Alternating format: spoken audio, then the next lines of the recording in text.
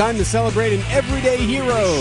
Presented by Azura Memory Care and Assisted Living, transforming the culture of care, Azura Memory Care. So this is when we celebrate an everyday hero. This is the average John or Jane Doe who had no idea when they got up that morning they'd be saving a life.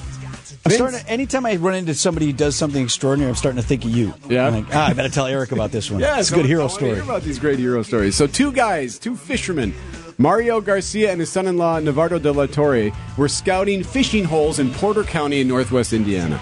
Day after Christmas. Okay. Was that Tuesday? Just looking for some different places. Weren't having much luck.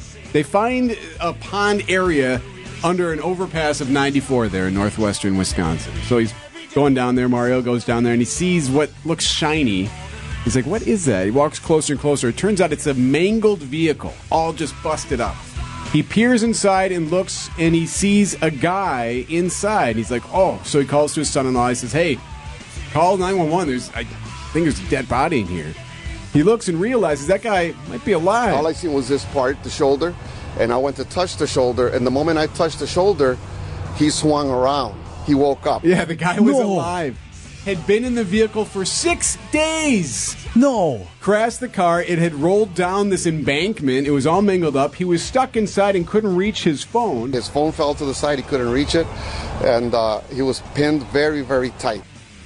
They called 911. Crews got there. Took them hours and tons of law enforcement officials to get him to go down there to be able to retrieve him, get him out of this mangled vehicle, go get him out. His name is David Ruhm. He is going to survive.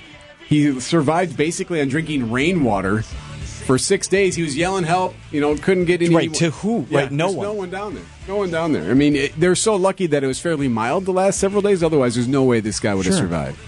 So how about these two fishermen saving the day? Just happened to walk down the water hole there and happened to see something that caught your eye, and it ended up being a mangled car with a man inside. Did you guys catch anything today? Yeah. We caught a guy, and we saved him. Everyday Hero, presented by Azura Memory Care and Assisted Living, transforming the culture of care.